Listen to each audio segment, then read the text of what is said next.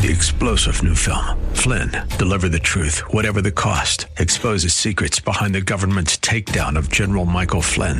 Flynn knew what the intel world had been up to. He ordered the first audit of the use of contractors. This set off alarm bells. He told the truth. He was the most dangerous person for Donald Trump to hire. They had to get rid of Flynn. Flynn, deliver the truth, whatever the cost. Available now. Watch it today. Go to salemnow.com. salemnow.com. Welcome to Caregiver SOS On Air, presented by the WellMed Charitable Foundation, a program providing help and information for our caregivers who are vital to the health and welfare of so many people in our community. You can hear Caregiver SOS on air Sundays at 6 p.m. on 9:30 a.m. The Answer. And now, here are your hosts, Ron Aaron and Carol Zernial. Well, thank you very much, and thank you for joining us here on Caregiver SOS On Air on 9:30 a.m. The Answer. I'm Ron Aaron with our co-host Carol Zernial, a nationally known gerontologist, a graduate of Trinity University, and she also serves as executive director of the WellMed Charitable Foundation, former board chair, and is on the board of the National Council on Aging. That's a lot of aging stuff. There's a lot of I think I got older just while you were saying that. Actually, well, we want people to know that you've got all those credentials.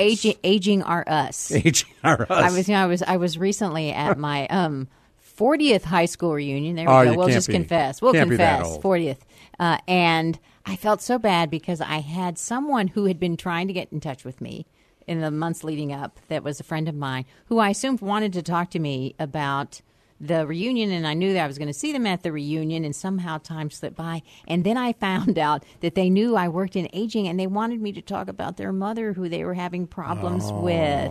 So I felt so terrible that I hadn't gotten back with her sooner. But sometimes on the airplanes, it's like if you're sitting next to the doctor, and the doctor doesn't want to tell anybody they're the doctor because it's He's great. trapped. I said, call me anytime. Right. But don't send me a note saying, hi, how are you? Say, I want to talk to you about my mother, because I will totally, that's the way to get me to jump faster. Exactly. I'm always happy to help out with that. Well, I like that. And we're going to be talking in just a couple of moments to an expert in aging and caregiving. Dr. Bruce Chernoff will join us, CEO of the SCAN Foundation. And they've been looking at caregiving millennials, which is a fascinating topic. Well, the SCAN Foundation, they are a heavy hitter. I had the pleasure of meeting Dr. Chernoff years ago after he did work on the panel to study for long-term care, and he chaired a federal panel, and he convened a whole group of aging professionals from around the country after that report came out to talk about implementation and prioritize and really talk about the healthcare industry and the changes that needed to happen. So he's definitely a leader, and the nice thing is he understands all of us who are caregivers, physician, but really gets it, and the work that they're doing, helping us to identify and reach out to younger caregivers who we don't really think about all the time is great. And we'll be talking with him in just a couple of moments. But before we do, here's a question for you. Who smokes more dope, marijuana, kids or grandpa? That's a great question. And there was recently an article in the Washington Post that you and I both saw, and we both cut it out. And it said, talk to your grandparents about marijuana before somebody else does. So, surprise, with legal marijuana in so many states, the boomers are back. More older people are using marijuana than younger people, and that shift probably happened a couple of years ago, but it is official now. Older people smoke more dope.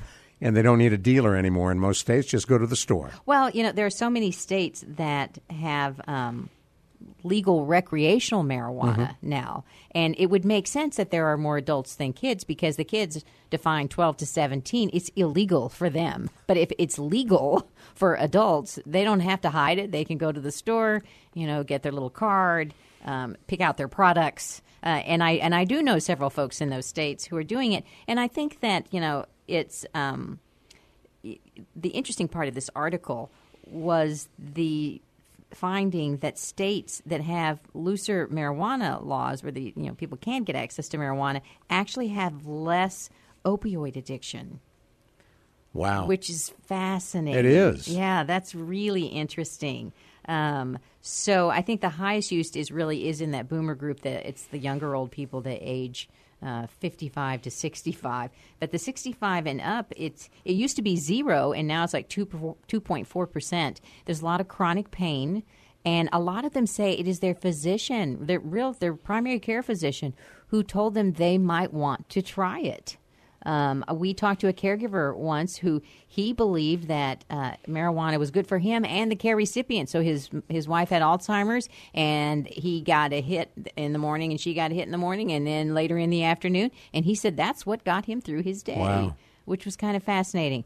You know, of course, there are concerns about marijuana use. We're not advocating. We're not saying yay or nay. We're just stating the facts, ma'am. Just the facts. Just the facts. That with the older persons in marijuana, they do find that more people who regularly use marijuana in later life also have higher rates of nicotine dependence, so they're smoking, cocaine use, and abusing prescription drugs. So for those that are legally using marijuana, we want to keep it light and legal and hopefully not go into other things. I interviewed a physician the other day, a PCP, who said that sometimes she'll pick up marijuana in blood test screening for their patients. And she says to them, look, I'm not turning you in or anything in a state like Texas where it's not legal. But she says, just be careful and don't drive. And don't drive. Right. Don't drive. Right. I think there's some increase if you look at younger folks and driving. And they do it for self-medicating purposes. Right. So, that's kind of an evolving story. It'll be interesting to see because there are also some studies where they're getting the medicinal properties of marijuana without getting the high, without the parts of the marijuana that give you the high. And so those have those can help end seizures, control pain, reduce anxiety, particularly in hospice it can be recommended. So I think that there's, we may see this science evolve around marijuana, but there's always, the boomers, they haven't changed. They're just picking up where they left off in their youth in many cases. This is Caregiver SOS on air on 9:30 a.m. The Answer. I'm Ron Aaron along with our co-host Carol Zernial. Pardon me. Talk to me for a minute about antidepressants and people with Alzheimer's. Well, the high comorbidity, meaning you get both Alzheimer's and depression, is very, very, very common. And I must admit, I was a little disappointed to look at this study. It was the Cochrane Dementia and Cognitive Improvement Group that had done a study on antidepressants, and they were looking at people that got a placebo, meaning like, the little sugar pill versus real antidepressants. And what they found was that there was 6 to 9 months of use. There was little to no difference for people with Alzheimer's. And those that did get a real drug actually were more likely to drop out of treatment and to have at least one unwanted side effects because medications often do have side effects. And so this was a study of 1,592 people over the age of 75, but they recommended really talk to your doctor. If your doctor is recommending an antidepressant for the person with Alzheimer's, their research says it really is not making a big enough difference considering the downside of some of the side effects that they felt like maybe it wasn't worth it. What else can you do for someone who has Alzheimer's and is depressed? That's a very good question. I think that would be a question you would ask your doctor. We do know that that physical activity, sunshine, a schedule, diet can also improve depression. So you're always going to need a toolbox when you're working with somebody with dementia. Exercise. Yeah, exercise and sunshine actually, can help with the sundowning too, and some of the negative behaviors. If you can get people where they can get some physical activity and get the sunshine, so they know it's daytime, keeps them from wandering around at night so much. And for those who don't know about sundowning, the sundowning is fairly common among people with Alzheimer's, where they become very restless and wander and walk around. I know my own mother. As the sun goes down. As the sun goes down, at night. And so my mom and my mother-in-law, both with Alzheimer's, would wander around the house. I mean, I would just, have to go to bed because I couldn't stay awake long enough for them to stop wandering around the house. Luckily, I wasn't the only one in the house. Right. And they, at that time, were not, a flight risk. But when she became a flight risk was about the time my mother did move into a facility. Mm-hmm. To keep her safe. Yeah, to keep her safe. So it's a concern. Folks who are thinking about Social Security as they turn 65 or so, Is it complicated? It's so complicated, and people don't think it is. It's the really, oh, that's too bad. So I actually bought this book for my husband, and he liked it, and it was mentioned in this article out of Next Avenue. It's called Get What's Yours, The Secrets to Maxing Out Your Social Security by Philip Mueller. And he's the gentleman that answers questions on the PBS NewsHour. We mentioned in an earlier show he can answer those questions. But what you need to understand is that there are things. When you take your Social Security, if you are a spouse or a survivor, that it makes an impact. And so I recommend going to one of the calculators. Either AARP has a calculator. You can go to the Social Security website.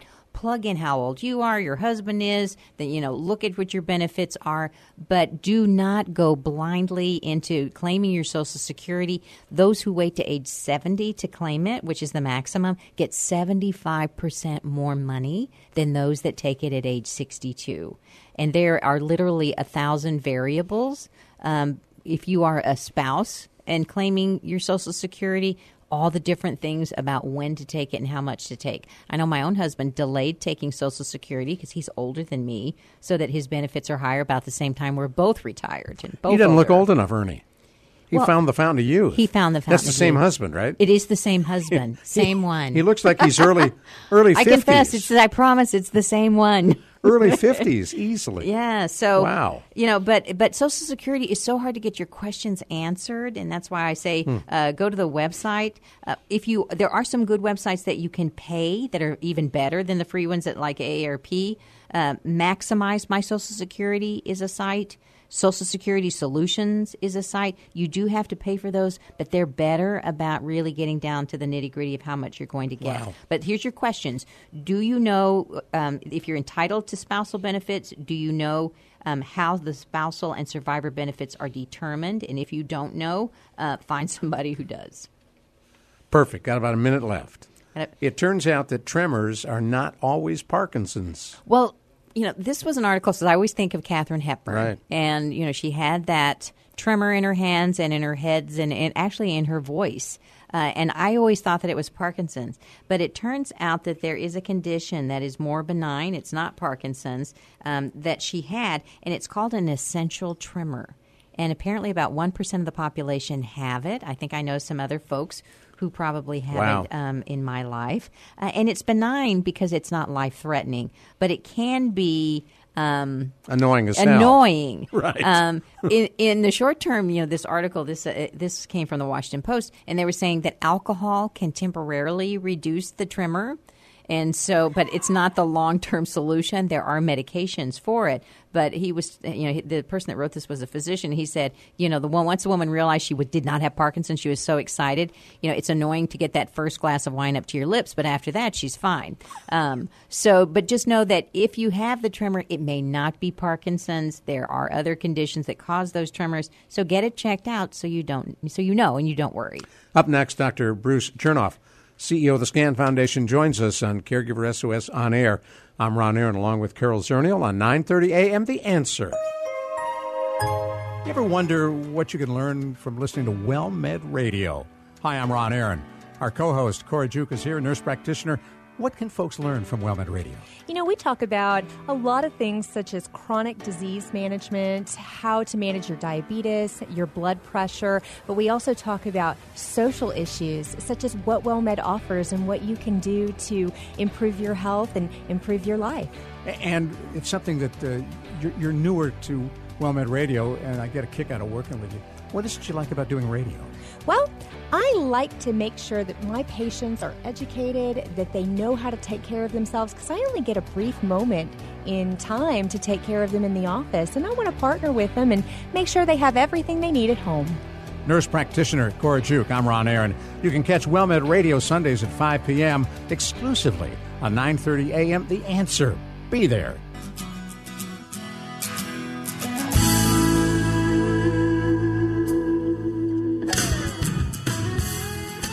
Well, as we were promising, we're delighted to welcome to our Caregiver SOS On Air hotline Dr. Bruce Chernoff. I'm Ron Aaron, along with our co-host Carol Zernial. Dr. Chernoff is CEO of the SCAN Foundation. And we're going to find out in just a moment what that represents. And Dr. Chernoff, thank you so much for coming on. Thank you so much for inviting me. So the SCAN Foundation, what is it? And tell us about your campaign for caregiving millennials. Absolutely. So the SCAN Foundation is one of the largest foundations in the country focused exclusively on aging healthcare policy and health systems transformation.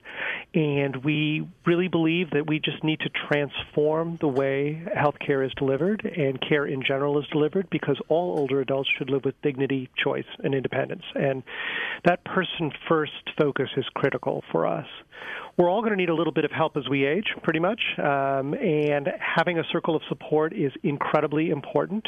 Some people call those caregivers. Many people who are involved in helping a loved one or a family member or a friend don't even think of themselves as caregivers necessarily, but it's a big part of what we all do within our own families and communities, and that led us to realize that we need to sort of break the myth of what a caregiver is and go beyond just kind of the simple stereotypes.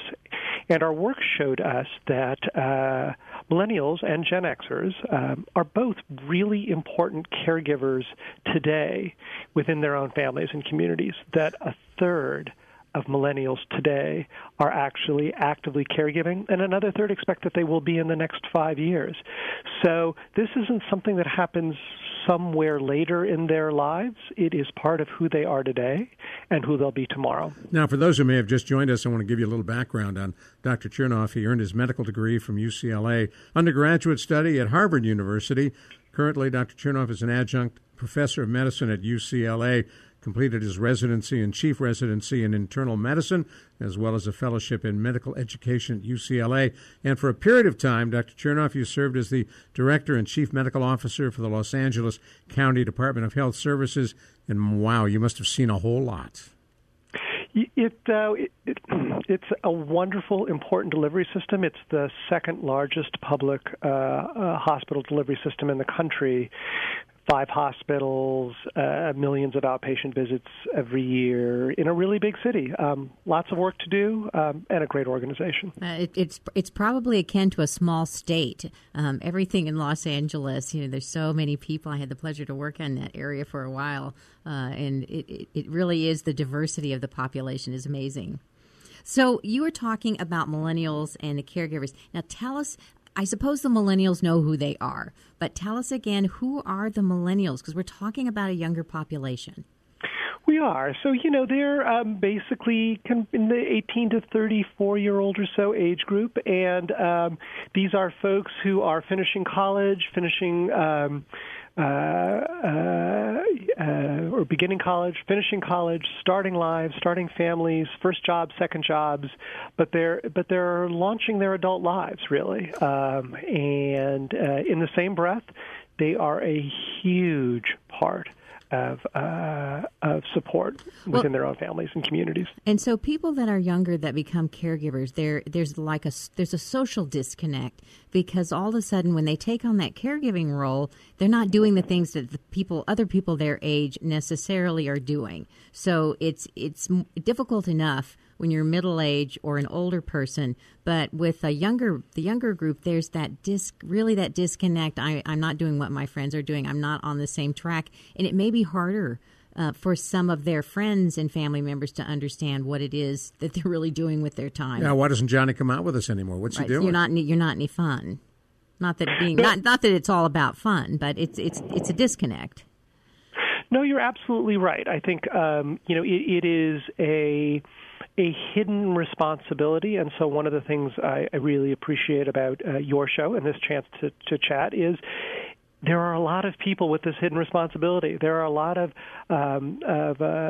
young folks who are trying to live three-dimensional lives, and part of that means giving a little bit of care to a family member or a friend.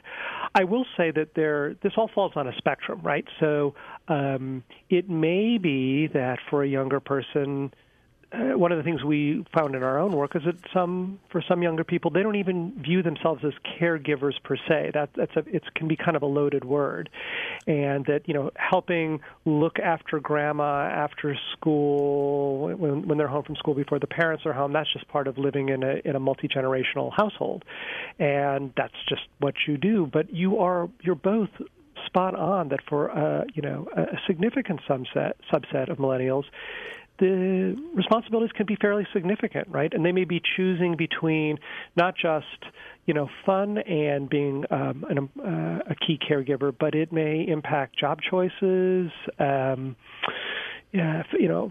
decisions within one's own family as they try to start their own families, for example. So it can be significant. We're interviewing Dr. Bruce Chernoff, who's the CEO of the SCAN Foundation. If you just joined us, you're listening to Caregiver SOS on air on 9:30 a.m. The Answer. I'm Ron Aaron with our co-host, Carol Zernial. So you mentioned some research that the SCAN Foundation conducted that led to this campaign, Do You Give a Care? What were some of the surprises within that research? Besides the numbers, was there anything else that led you to really want to look at caregiving millennials? That's such a wonderful question. I really appreciate it, Carol. And I think, uncovering the mysteries is one of the things we need to do here. And what millennials told us, we did a very large national poll that helped inform our thinking here. And there's also great work that's been done by others like AARP in this space. And I think what's very clear is that, overall millennials maybe aren't providing quite as much care as, say, their parents maybe are for the next generation up. They are very stressed about it, and they feel kind of disconnected from resources and somewhat isolated, back to Ron's earlier point in question. And so I think it caused us to realize, A, this is something that lots and lots of millennials and, frankly, Gen Xers are doing.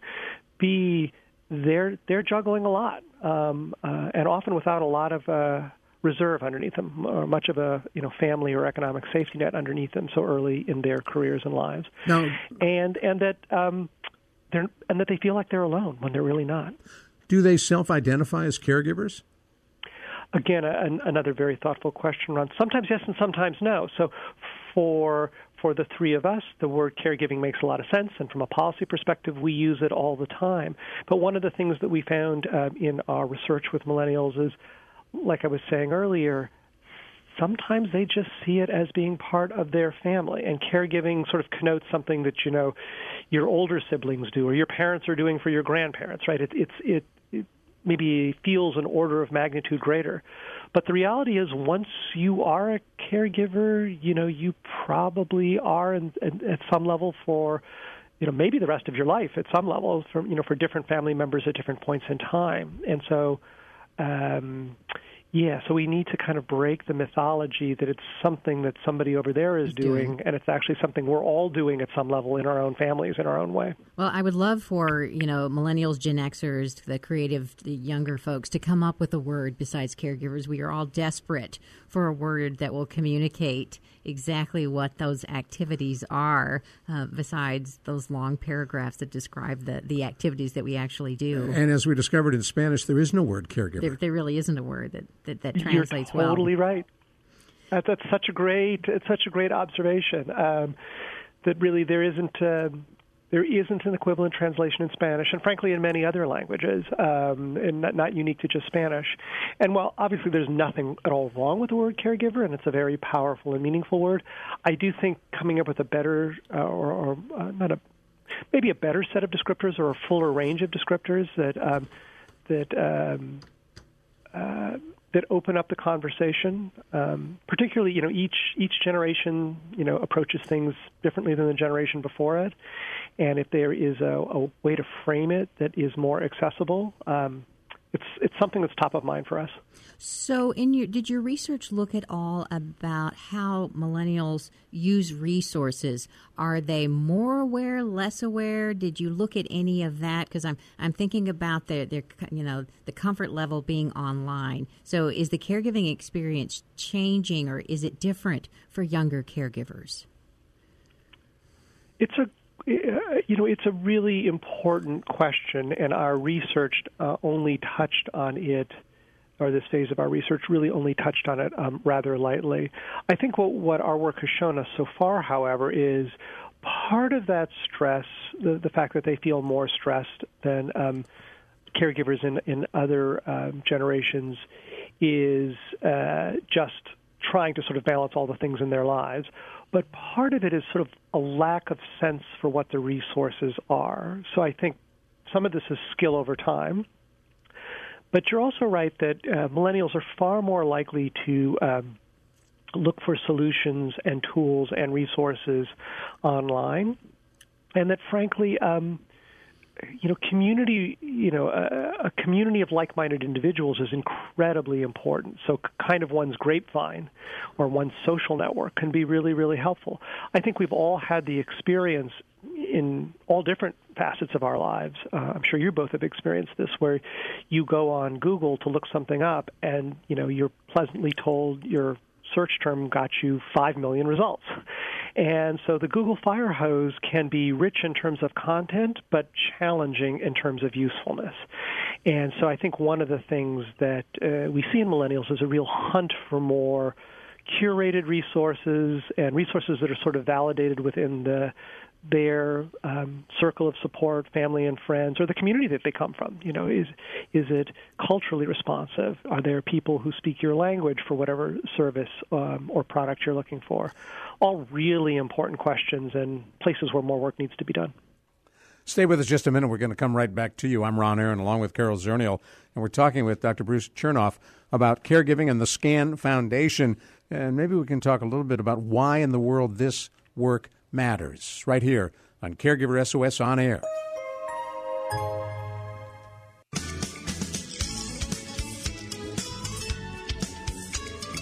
This is a fascinating conversation. If you're just joining us on Caregiver SOS On Air, I'm Ron Aaron, along with our co-host Carol Zernial, and we are talking with Dr. Bruce Chernoff, CEO of the SCAN Foundation, about caregiving and millennials and a whole lot more. And Dr. Chernoff, when you think about all of this, why does any of this matter?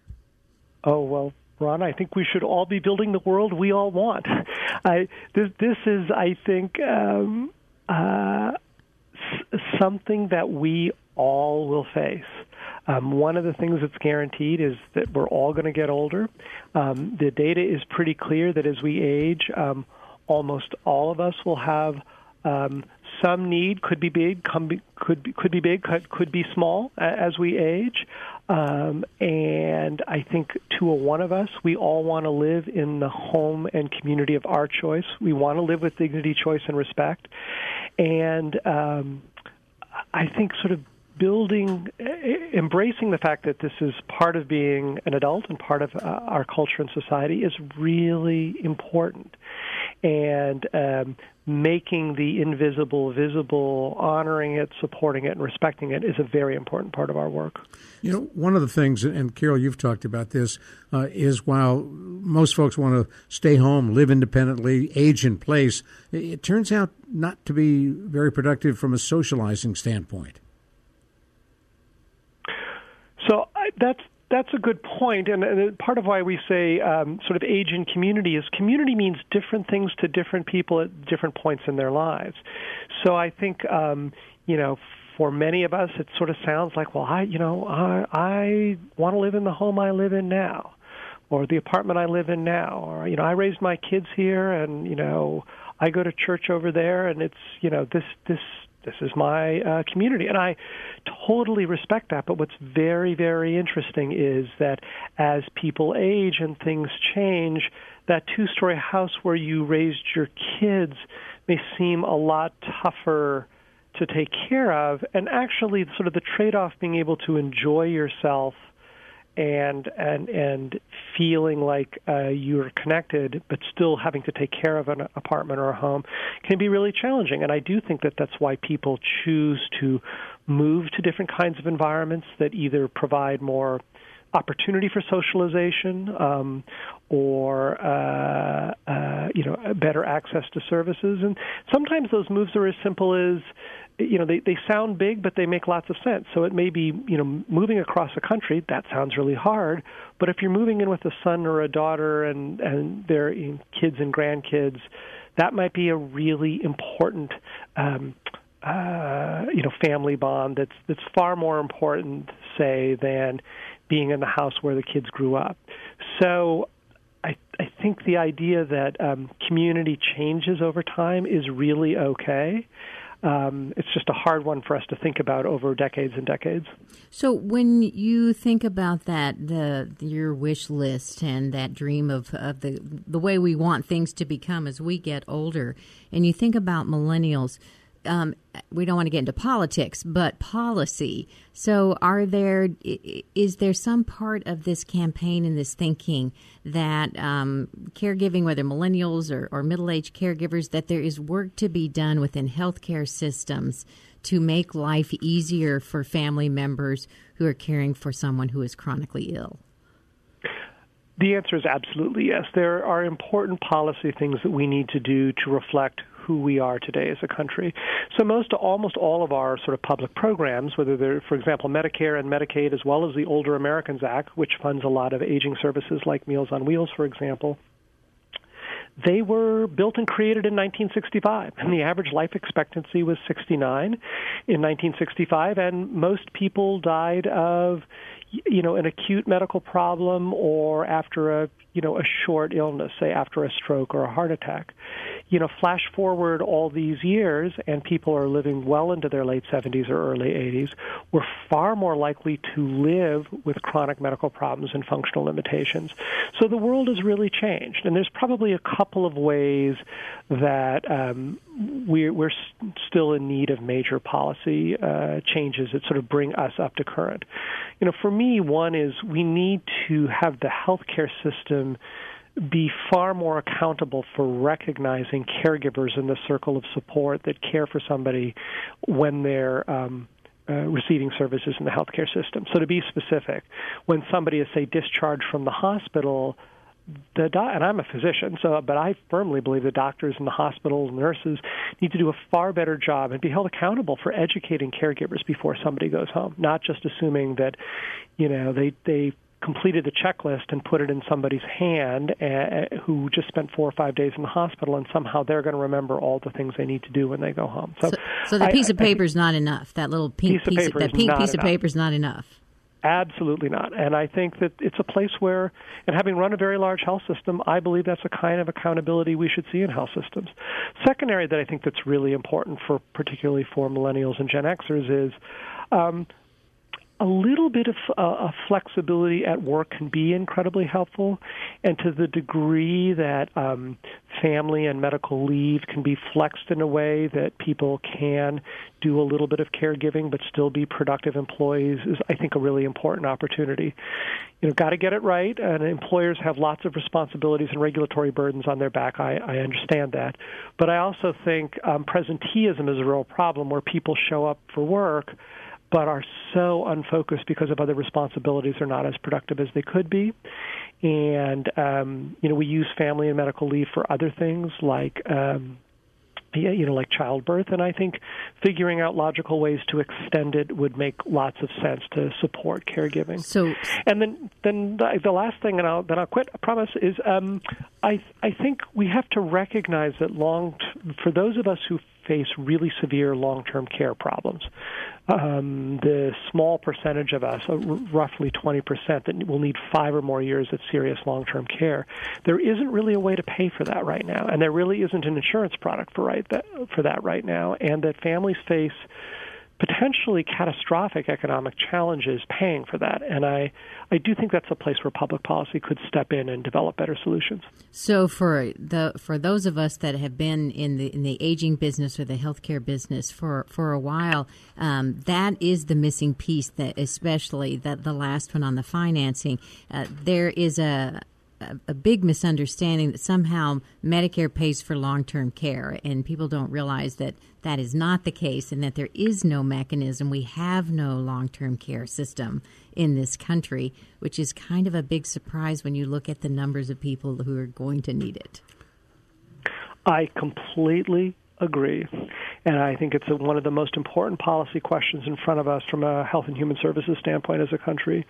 And our ability to get that right is critical because, frankly, the most expensive and least person-centered choice at this point is what we're doing right now, which is just to not have any meaningful solution and let people think that Medicare will ultimately pay for it when they have that need, when in fact, as we've just discussed, Medicare won't be there in that way. And so, yes. I want to go back. I want to go back a few years to when you worked on a federal study on some of these very issues. But first, let me remind folks who may have just joined us, you're listening to Caregiver SOS on air on 9:30 a.m. The Answer. I'm Ron Aaron, along with Carol Zernial, and our very special guest on our Caregiver SOS on air hotline, Dr. Bruce Chernoff, CEO of the SCAN Foundation, who in 2013, Dr. Chernoff, you chaired the Federal Commission on Long-Term Care, which produced a bipartisan report to Congress, recommended reforms for our nation's long-term care delivery system, workforce needs, financing. How did that work out?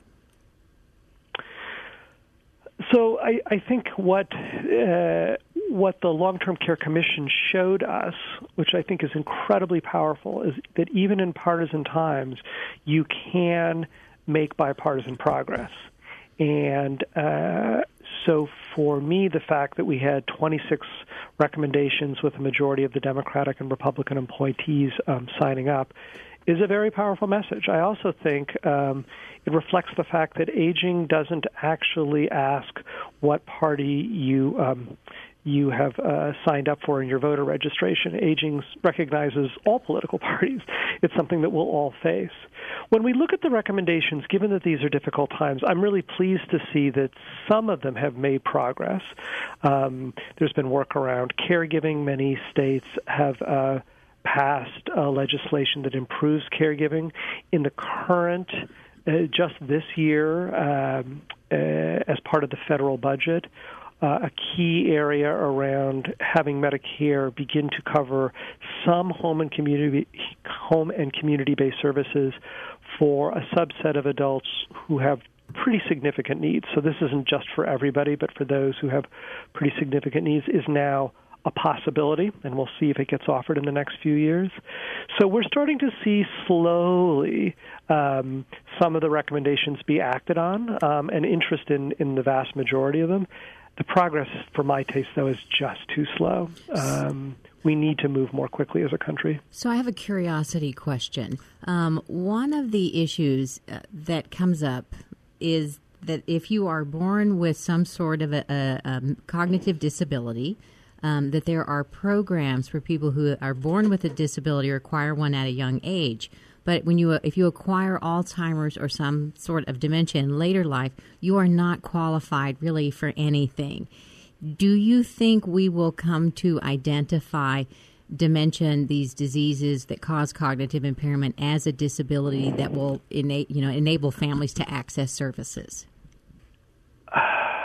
Such a good and difficult question. I honestly think none of us predict the future. If you guys do, we should plan a card game after your radio session is over. Does that come up in the conversation? Are people thinking seriously about this yet?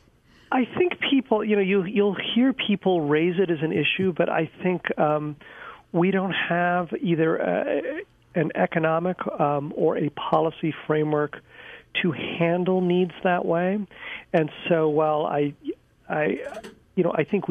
absolutely think we need a more comprehensive approach, I just think that there's a lot of work to be done before we get there. And I don't see, at least in the very immediate term, the sort of disability framework that you've been describing just being picked up wholesale and applied to Alzheimer's.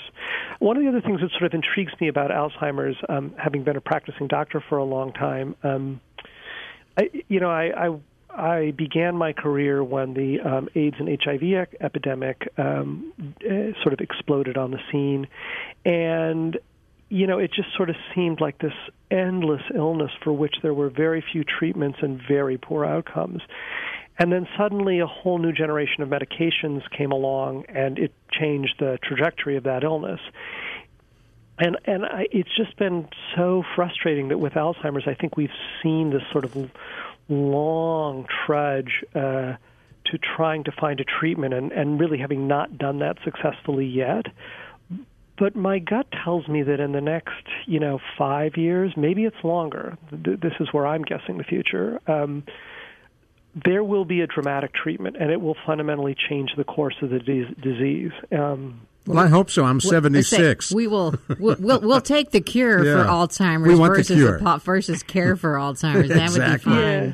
Hey, we have to, unfortunately, we have to stop you right here, Dr. Chernoff. You've been a great guest, and we will have to have you back because there's more to discuss. We would love to have you back, and I look forward to talking to you again. I'd be glad to come back anytime. This has been a wonderful discussion. So if people want to find out about the Do You Give a Care campaign for millennials, where do they go? So you can find us on all of your favorite social media, so Instagram, Facebook, and Twitter. And you can go to the SCAN Foundation website at www.thescanfoundation.org to get more information. Cool. Thanks very much. Appreciate it. Thank you. Bye now. Bye-bye. Dr. Bruce Chernoff. She's Carol Zernial. I'm Ron Aaron. Up next, Take 10 with Dr. Jamie Heisman right here on Caregiver SOS On Air on 9:30 a.m. The Answer. You ever wonder what you can learn from listening to WellMed Radio? Hi, I'm Ron Aaron. Our co-host, Cora Juke, is here, nurse practitioner. What can folks learn from WellMed Radio? We talk about a lot of things such as chronic disease management, how to manage your diabetes, your blood pressure, but we also talk about social issues such as what WellMed offers and what you can do to improve your health and improve your life. And it's something that you're newer to WellMed Radio, and I get a kick out of working with you. What is it you like about doing radio? Well, I like to make sure that my patients are educated, that they know how to take care of themselves, because I only get a brief moment in time to take care of them in the office, and I want to partner with them and make sure they have everything they need at home. Nurse practitioner Cora Juke, I'm Ron Aaron. You can catch WellMed Radio Sundays at 5 p.m. exclusively on 9:30 a.m. The Answer. Be there.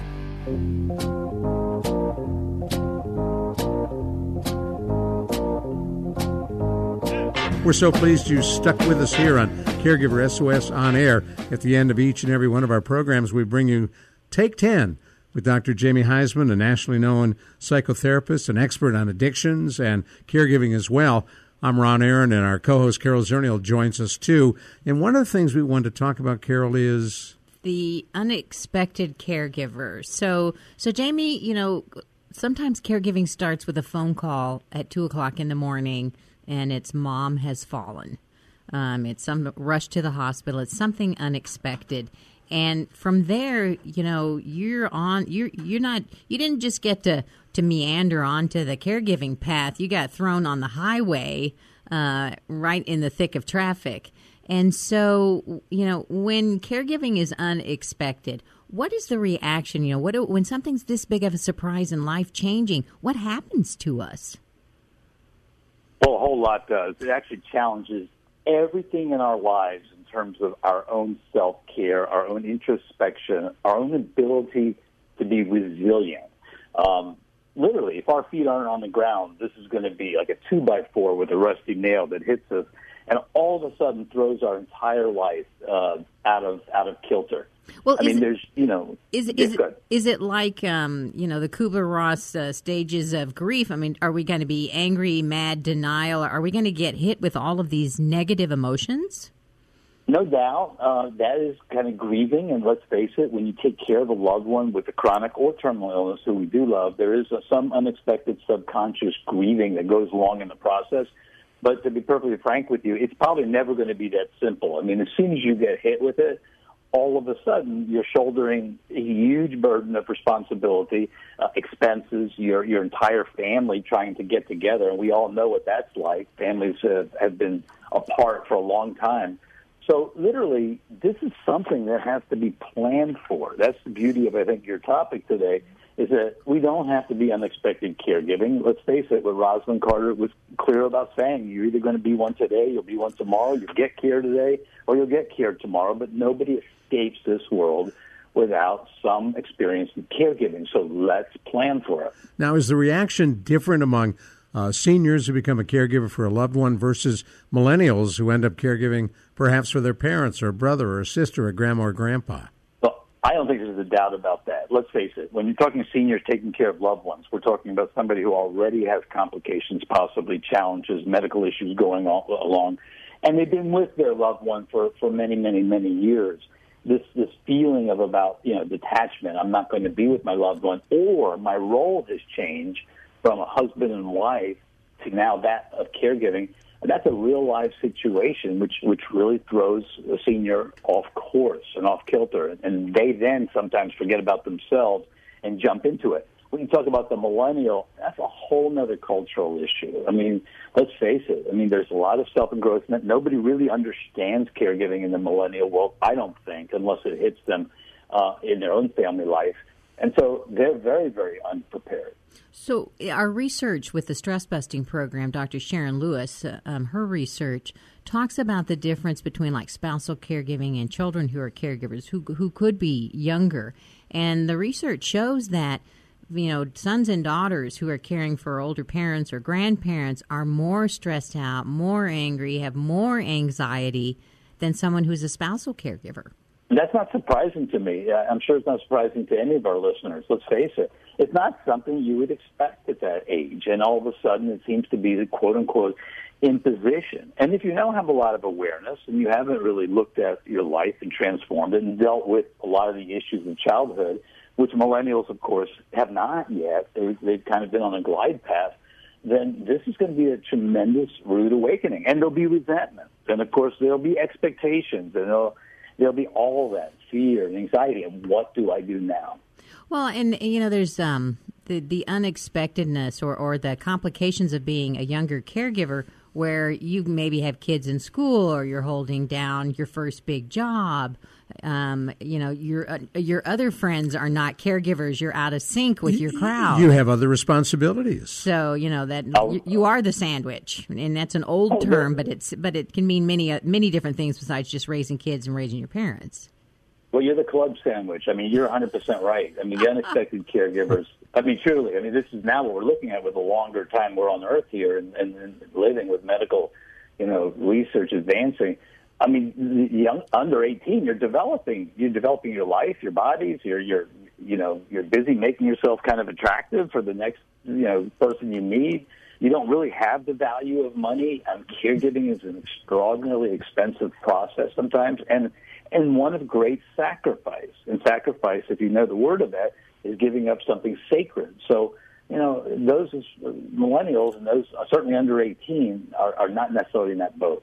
He's Dr. Jamie Heisman, psychotherapist and expert on caregiving and addictions. I'm Ron Aaron. Carol Zernial, our co-host, is here. If you just joined us on 9:30 a.m. The Answer, this is Take 10, part of Caregiver SOS on air.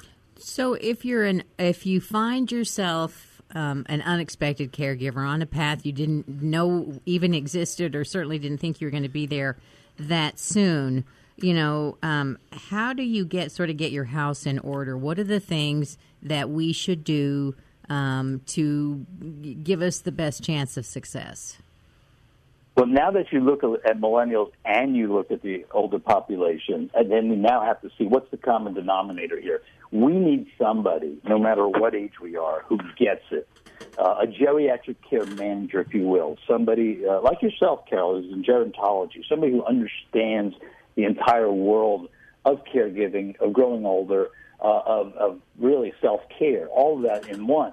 We really can't come to this through osmosis. This sounds much like an unexpected parent, if you will, those who find themselves with a curveball in life and find themselves going to become a parent. What do? You immediately go to an expert, I believe, and you literally sit with them and sit with those fears, sit with those anxieties, sit with those tears, all the issues of unexpected sort of caregiving that pop up, and share it with somebody who gets it, who can actually be our guide, who can literally lay out a blueprint for us. I think that's the first thing we do. And where would someone find that kind of helper? They're all over, Ron. Maybe one of the most growing industries we have today is the geriatric care manager. They're clinical social workers, they're nurses. They can be, of course, people who are extremely good in caregiving and coaching. But my first recommendation to our listening audience, again, would be go to psychologytoday.com. And, of course, Carol's going to mention, I'm sure, eldercare.gov, which is important. But Psychology Today allows you to put your zip code in, allows you to look who is skilled in the world of geriatrics or seniors or caregiving, and allows you to look at visas and pictures and pick up the phone and call them and actually connect with them about who you are and go to the one you feel most comfortable with.